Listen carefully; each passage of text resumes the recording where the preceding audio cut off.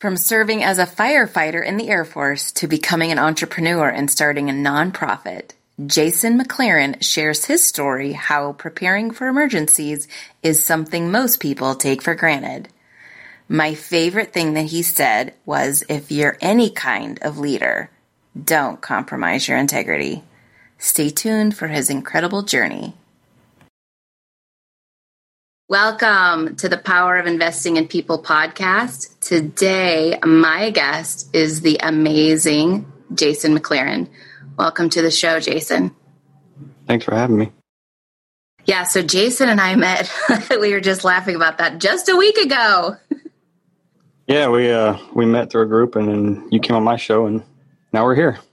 Yes, and I'm just so thankful that you have such an amazing story and nonprofit and business, and we're going to get into that. But, really thank you for taking time to be with us today. Well, thank you. Pleasure's all mine. So for those of you who don't know, Jason McClaren is a former Air Force firefighter turned safety and emergency preparedness consultant who, after following his childhood dream to be an airman, was thrust into a tailspin after a tragedy struck his family. After his departure from the military, he has dedicated his life to public safety, emergency preparedness, and volunteer service. He has gone on to launch a business and a nonprofit organization that aids first responders and military personnel.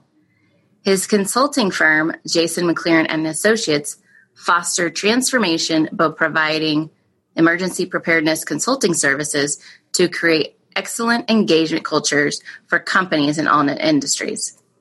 To make an even bigger impact, Jason inspired change to co-found Go Heroes Incorporated, a nonprofit that develops activities for first responders and veterans, providing them with skills and knowledge that will best suit them for their future roles. You can find more out about him at jasonmcclaren.info, and the website will be in the show notes. And so, again, Jason, thank you so much for taking time out of your busy schedule and being here today. And I always like to start off with the first question of, what does investing in people mean to you? Definitely. Thanks for that intro, and thanks for that question. Yeah, so, my whole life growing up, investing in people has been kind of my mantra, my background. And even in the military, you sometimes find it difficult to invest in people because you've got certain criteria you have to meet. And especially in the Air Force, as soon as you get out of basic training, you have your tech school, and then you have your, when I was in it, called like continuing courses that you had to take in order to keep your certifications up or get the next certification that they didn't have time to teach you. So I was let down on that part my first 2 years of the Air Force. I'll be the first one to say I was a dirtbag airman my first 2 years. And I got to Lackland Air Force Base, and I was one of only a handful of military guys there, and the rest were civilian firefighters. And I was assigned a civilian supervisor, and he kind of was really laissez-faire, kind of show up to work, don't get in trouble, be on the truck when it rolls out on an alarm, and that was about it. And coming from my background, I had no one investing in me growing up. I had to try to dig my own trenches and make my own way. And so this was just, I was basically sitting there like a free paycheck. And I learned from that, though. I got to my next base, and I had a civilian captain there, take my hand and said, what's the deal? Why don't you have all these certifications? You've been in 2 years. You should have had, 4 or 5 things done by now. So he really got me down and made me bunker down and get those certifications done. And that's kind of how I learned how to be a leader myself, and investing in my troops that came in after me. And even things as far as putting them in every class I could get them into. If something came up, I'm like, hey, you guys are going to go to this, and they might say, well, I'm not done with my other stuff, or I don't want to go on my day off to do that. And, luckily being military, I was like, well, it's not an option. You're going to go. Of course, now in the civilian world, I've had to kind of tweak my leadership style a little bit. And, I give them the option, and I try to provide them a resource and then say, well, this is how it's going to help you in your career or help you with your goals you want to achieve. And that's one thing I do. If you look at my resume, I've moved to a lot of jobs after the military, just climbing the ladder. I got out and I was back at the bottom of the totem pole. And so investing in myself personally with my degrees and my training. But once I got into everything and started leading people again, that's the first thing I do when I take on a new role is I sit down with all my guys and I say, well, what are your guys' goals? What are you having challenges with? How can I invest in you to make sure we're meeting those goals and challenges and also making the company succeed, or the department if we're in a larger industry? And it's worked out really well. Like you mentioned in the bio, my full-time job, I work for a 24 hospital system in the North Texas area, and I run all their safety programs, anything from fire safety, life safety, hazmat, emergency preparedness for all those 24 hospitals. Then have my consulting company and the nonprofit, which I'm sure we'll talk about some more.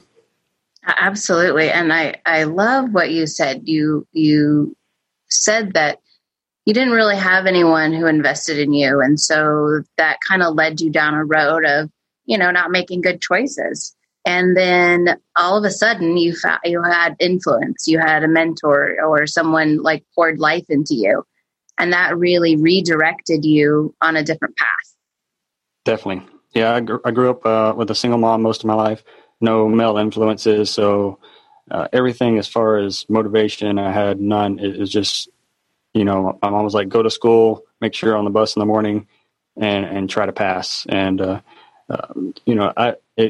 I even tell people, even college, nobody really told me how to prepare for college. So I kind of just was taking random classes my first semester before I joined the military. What were your goals in going to college? What were you thinking you would do? At that time, it was, I wanted to do something Air Force or aviation. And so I was just taking like random aviation classes and really had no degree program or plan. Nobody told me about going to academic advising or anything like that.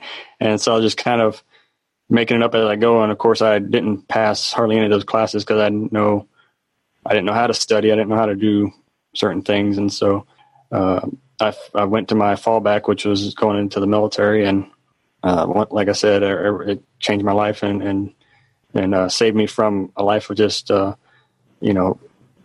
doing something I didn't want to do. So, Great story. Thank you for sharing that. And I think, our listeners are people who have gone through something and they get on a track and they're like, well, I don't know what to do. And, I love that you just really kind of went with your second idea, which was really your first idea, right? And you really trusted yourself and said, hey, why not go down the military route? And it ended up being extremely beneficial for you. So I love that you did that. How long were you in the Air Force? I was in 7 years, and kind of going back, it was my first and second. It was my first for me. It was my second for my mom. She was like, you need to go to college. So I gave her a semester, and like I said, I didn't do very well. And I went to my fallback and enlisted without her permission. I was 18, so I could do what I wanted to do. Waited for her to leave town for a week, went and talked to the recruiter and got everything taken care of. Went to the recruiter, didn't know what I was going to do. Of course, I did terrible in the ASVAB because I didn't know what it was. And I had very limited career options and kind of just fell into firefighting going in as a general contract and got firefighting at basic training. Of course, great career path. Everything worked out. Did 7 years, planned on doing 20 and retiring to teach ROTC because I did that. And that kind of helped me in my high school as far as being the new guy. I went to 5 different high schools in 4 years. So I was always the new guy. And if you've seen any movies or anything like that with the new guys, I was that stereotypical new guy, always getting pushed around by the jocks and all that kind of stuff. So JROTC saved me from, all that anxiety. But I wanted to give back and be a JROTC instructor. And of course, you have to be retired. So that was my whole plan. Well, in 2006, my brother passed away in December of 2006 in a tragic car accident. Like I said, my mom was single most of our life, and that was her baby boy, and she took it really hard. Sure. So once I talked to my commander and her doctor, we kind of made a mutual agreement that I would leave the military. And so that's why I relocated to Texas and started working down here and kind of cut my career short, and which was in my bio, like you said, and kind of just been climbing the ladder ever since. Wow. Well, I'm so sorry to hear about your brother. And it was really a catalyst to allow you to start your own business and the nonprofit that you're doing. So, unfortunately, it was a tragic, but it became a treasure. Definitely. So, tell us about that, your business and what you do with the 24 hospitals. Yeah. So, like I said, I do mostly life safety, hazmat, and emergency preparedness. So, being in the healthcare industry, there's a lot of regulation and regulatory agencies. So, what I do is I make sure that we're on the cutting edge of all that, making sure that we're meeting all the standards and regulations and keeping up with emerging trends and best practices. As you can imagine now with coronavirus, there's a lot of changes almost daily on metrics and laws and standards we have to meet. So that's kept me pretty busy. On my consulting side, I do the same thing, but more for nonprofits and smaller businesses and small medical facilities that can't afford a full-time employee for that. And so a lot of it is working with smaller nonprofits that just need a little bit of help in that field and kind of, making sure that they're meeting all those guidelines as much as they can.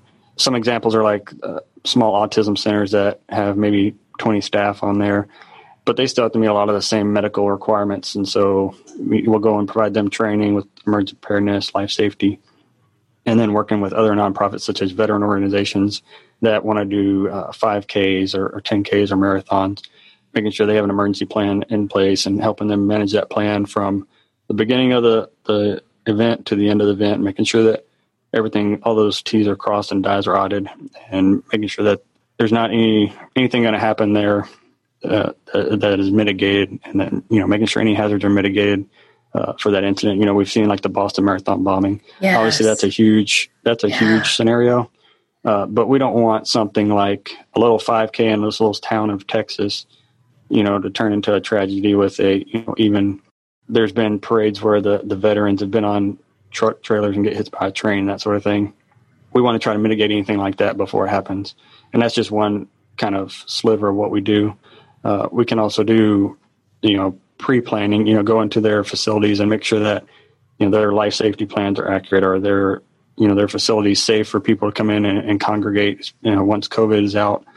And we've been reaching out to some of them now to kind of see how can you reopen safely.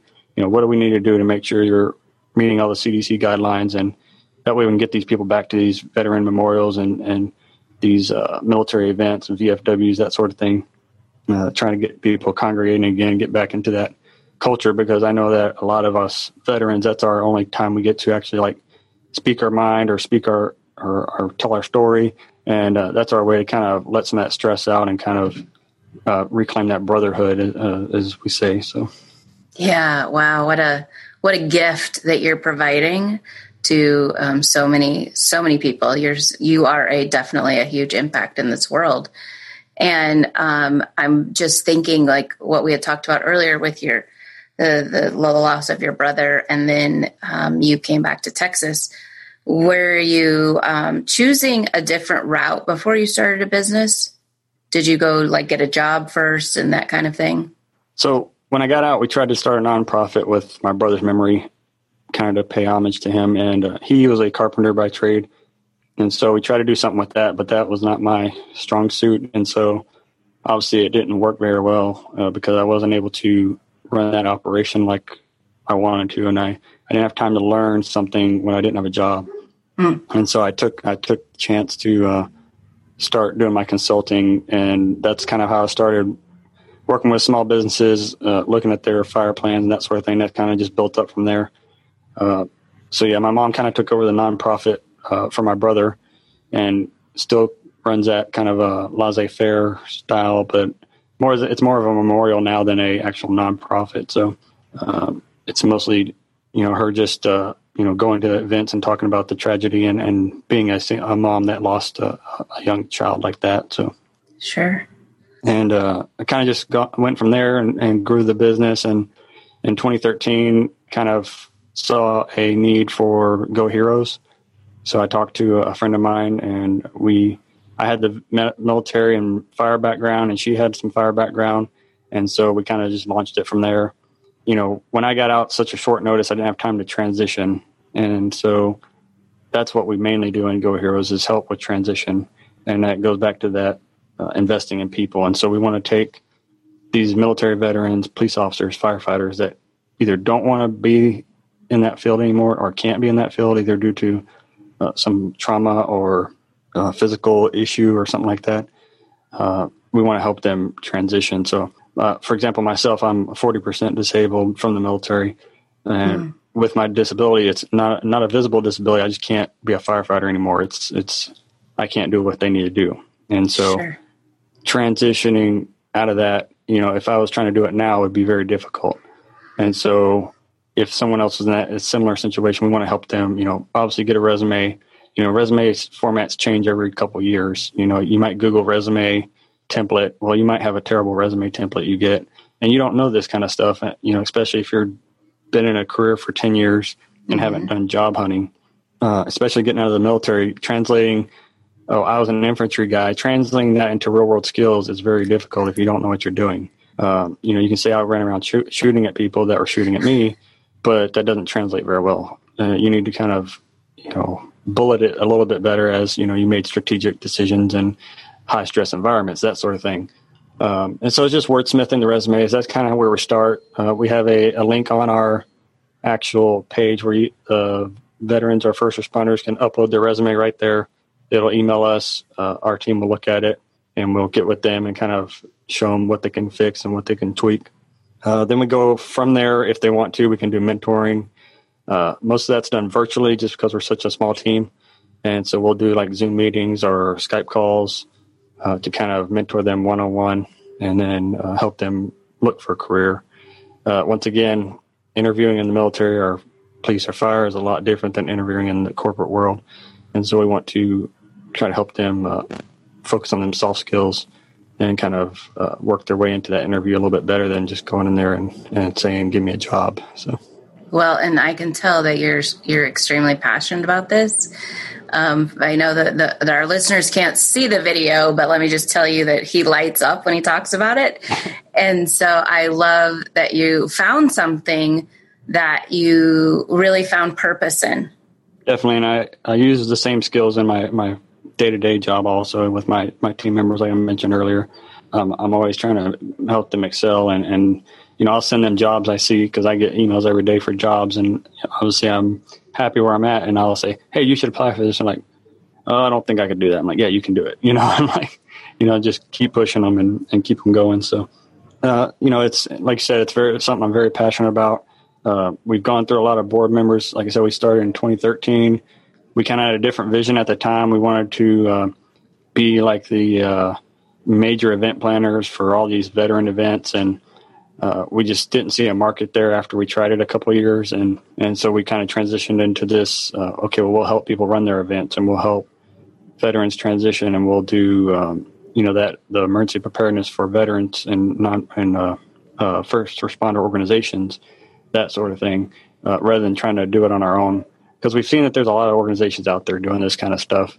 But with the rate of transition and the lack of funding, the good thing is we're grassroots. None of us get paid. None of us take a salary. So if we have expenses for the month, they're just covered by us. And they're really low expenses since we don't have an office. We do everything virtually from our homes. I see these articles about other corporations other veteran nonprofits that do similar things, and they're all going out of business because their funding went down or they lost a sponsor or donor. And it's just one less resource for these veterans that are coming out. And honestly, like I said, it's mainly for those that don't get to do the transition. I think the service branches do a pretty good job at transition from what I've heard. Like I said, I didn't get to experience myself, but when you transition early or you've been out for a while already and you're trying to finally transition, you might need some help, and that's where we want to help them. I love that. I love what you're doing. And, I have something very similar. And so one of the things that I always ask people, is what lights your soul on fire? And by no means, pun intended, for being a firefighter, but, just really like for you, I can kind of see it, but I just want our listeners to really hear. What is it for you that lights your soul on fire?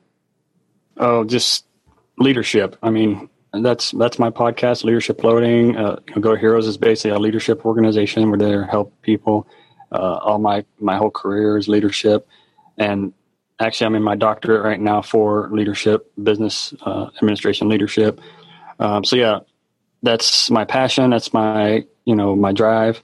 And even in my day to day, I'm just like, excuse me, I'm always leading. My best friend, he's in between jobs right now, and I'm always on him about, what's your next step, where are you going, what you're doing. And then even being a father to my 4-year-old, I have to, be that leader at the house that I've always been, but, having to do it in a more tactile way with her. And so, but yeah, I think mentorship and leadership kind of go together, but that's just my thing that I think we need to, as leaders, tweak ourselves a little bit more. I've been studying a lot about servant leadership, and I know it's been around for a while, but I think there's still something there, which is what I'm going to focus on in my research. Is there's something there we still need to do. Yeah, there's this one little thing that's missing. I haven't to find it yet, and I'm hoping I can do that in the next 3 years and put out some articles. But I think the frontline staff are just not getting it, and if we can push it down a little bit more and then get that into their brains, and I think we will see a trend within the frontline staff, especially in these service industries and those lower paying jobs, that we can hopefully inspire some better leaders, or not better leaders, but motivated leaders that will come up through the ranks and will be able to be better. Because I think also with generational changes, we're seeing some issues with the generations now, not necessarily not wanting to work, but they want to work in different industries. And so we're seeing a lot of this, these frontline blue collar jobs that nobody wants to take. And so if we can make it more appealing, it will be a better life for all of us. And I think we've seen that with coronavirus. You see that these are the jobs that we have to have, because those are the people still going to work. Yeah. Yeah. And I love that you are doing your doctorate on servant leadership. That's one of my all-time passions. I'm definitely researched it and read on it myself. One of the things that, as in my career, I have noticed is the word service literally becomes a dirty word, right? Yeah. And serving other people is something to do with being weak or, beneath a person. And I can't wait for you to write the article. And if I can help you in any way, shape or form, I would love to help you out with that. And I'm sure any of our listeners who have some ideas can reach out to you and you guys can, work to pick their brains, so to speak, brainstorm ideas on that as well. Yeah, definitely. We have to keep a research journal. And so anybody that can, even if you contact me now, I'll put you in my journal so that I have you when I need you, and we'll go from there. And that kind of goes back to the Air Force core values of integrity first, service before self, and excellence in all we do. And the holding company for my consulting firm is Isolence, and it's all those merged together. And that's kind of why I picked that as the name. And that's one, like you said, is how I lead, is, integrity, service, and excellence. And so, yeah, that servant leadership is a big one. And I think Kim Blanchard does a good job teaching it. It's just we need to maybe modernizing it. Maybe that'll help. So I guess we'll just see. Yeah, definitely. So speaking kind of along that same type of integrity, service, and excellence, how important do you think it is to have integrity? Well, it's the first core value. So it's the most one you need. And of course, in the corporate world, we kind of modify it and we call it ethics, or we call it core value or values or something like that. But yeah, integrity, being a salary worker, if I didn't have integrity, I could really just show up to work and do nothing. Yeah. And I could do that for probably 3 or 4 months before I get fired, because I could always push off projects or tell my boss that, a project's taking longer than I thought it did or something like that. And especially with coronavirus, we were told on Monday, don't come back. And we thought it was going to be maybe 2 weeks, 3 weeks. Well, now it's been 7 months. Wow. And if you don't have ethics, you can really take advantage of that and just kind of sit around in your pajamas and do nothing all day and just log into your computer. And I see jokes about this on the internet with these memes and that sort of thing. They're like, oh, I got a fan that's pushing my mouse around to make it look like I'm at work. Wow. It's that kind of thing. So it has to be first, especially if you're in one of those kind of roles.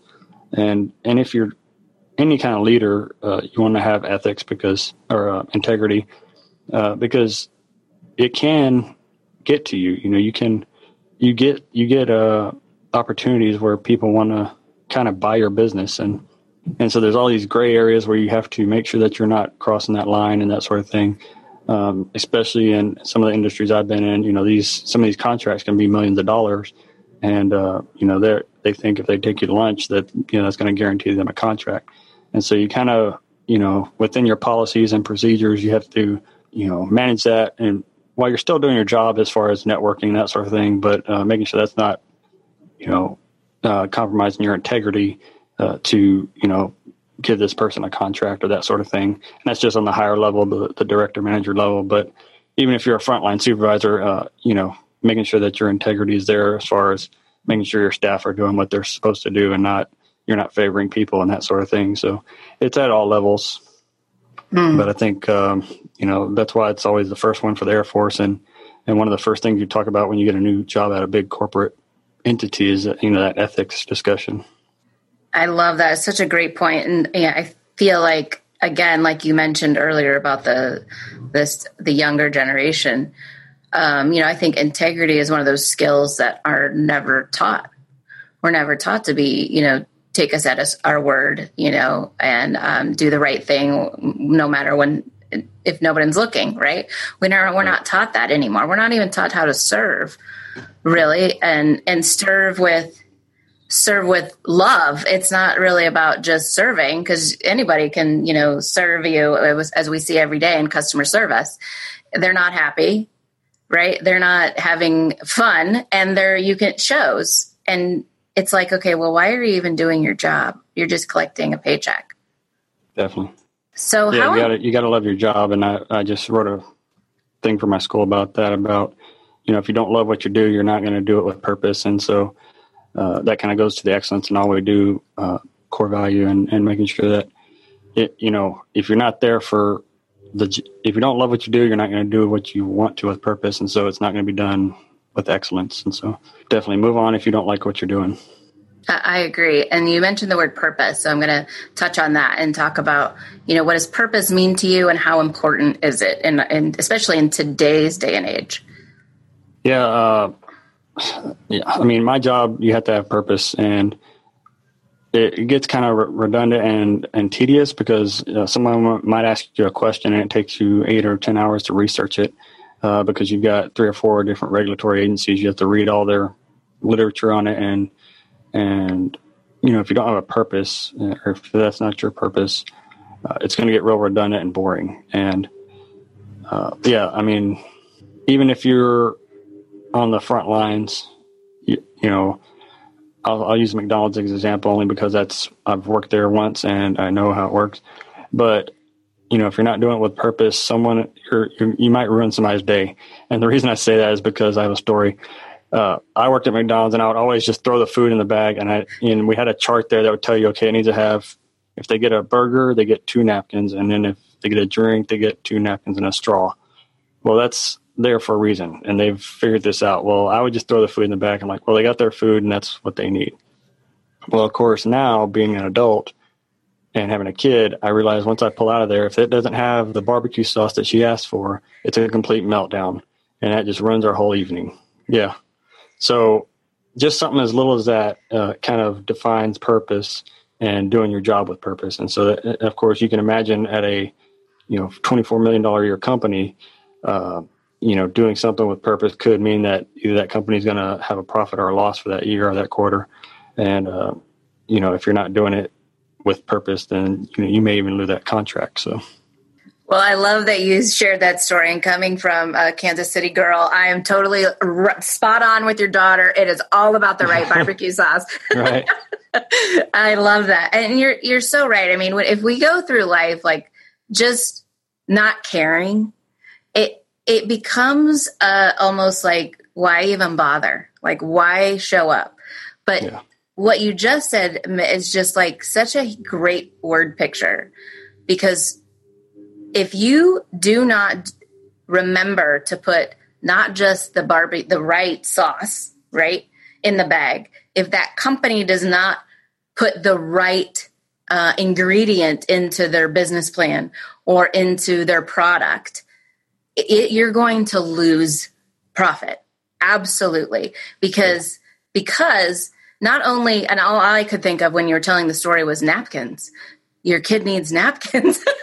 But you went one further and was like, no, it's the barbecue sauce. It's that one ingredient.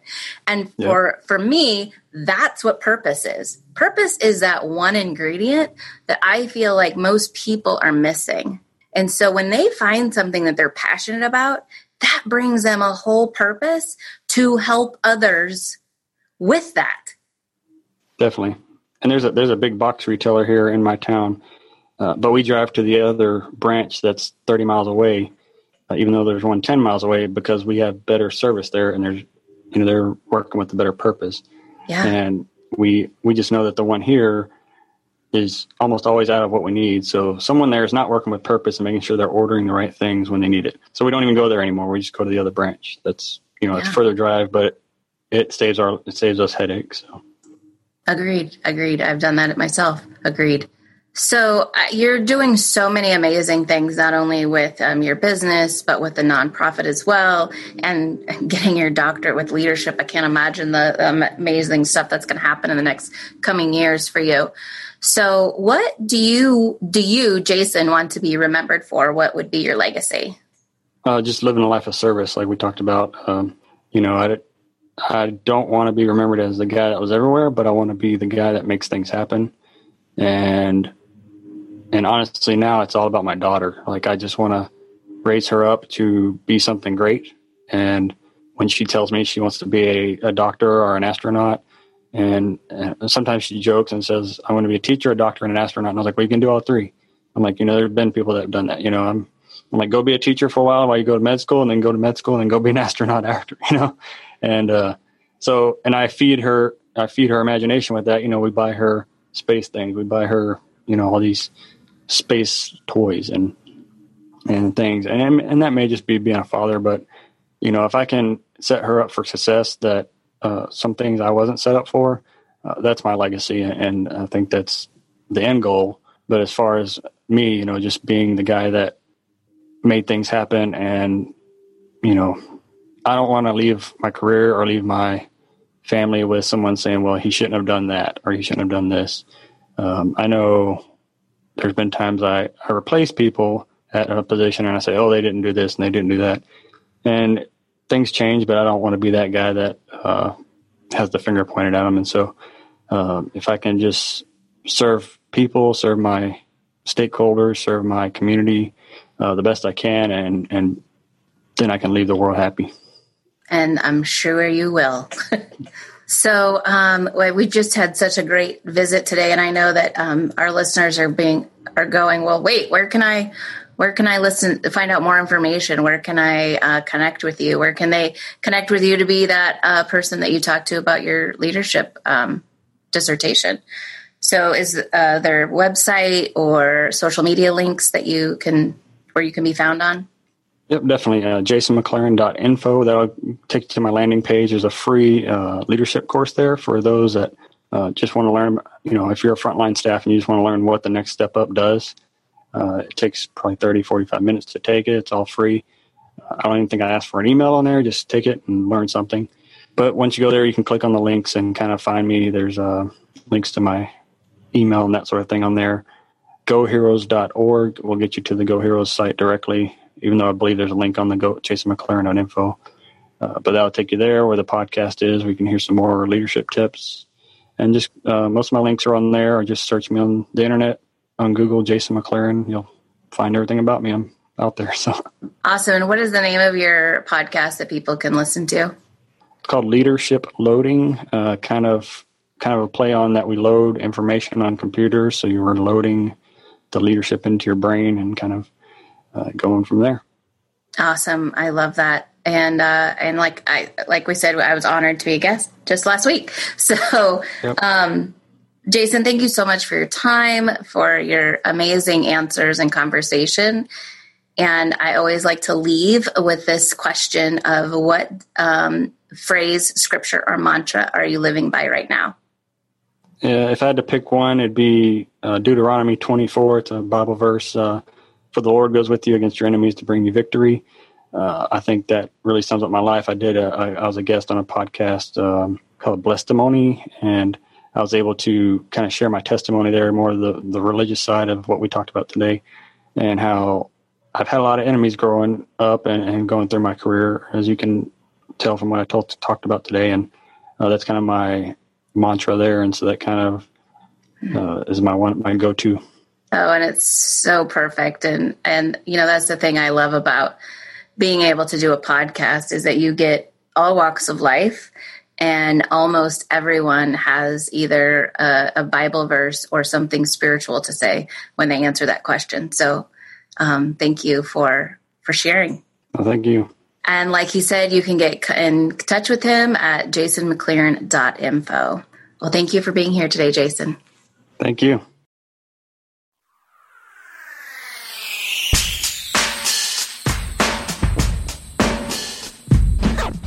Hey, don't turn this off just yet.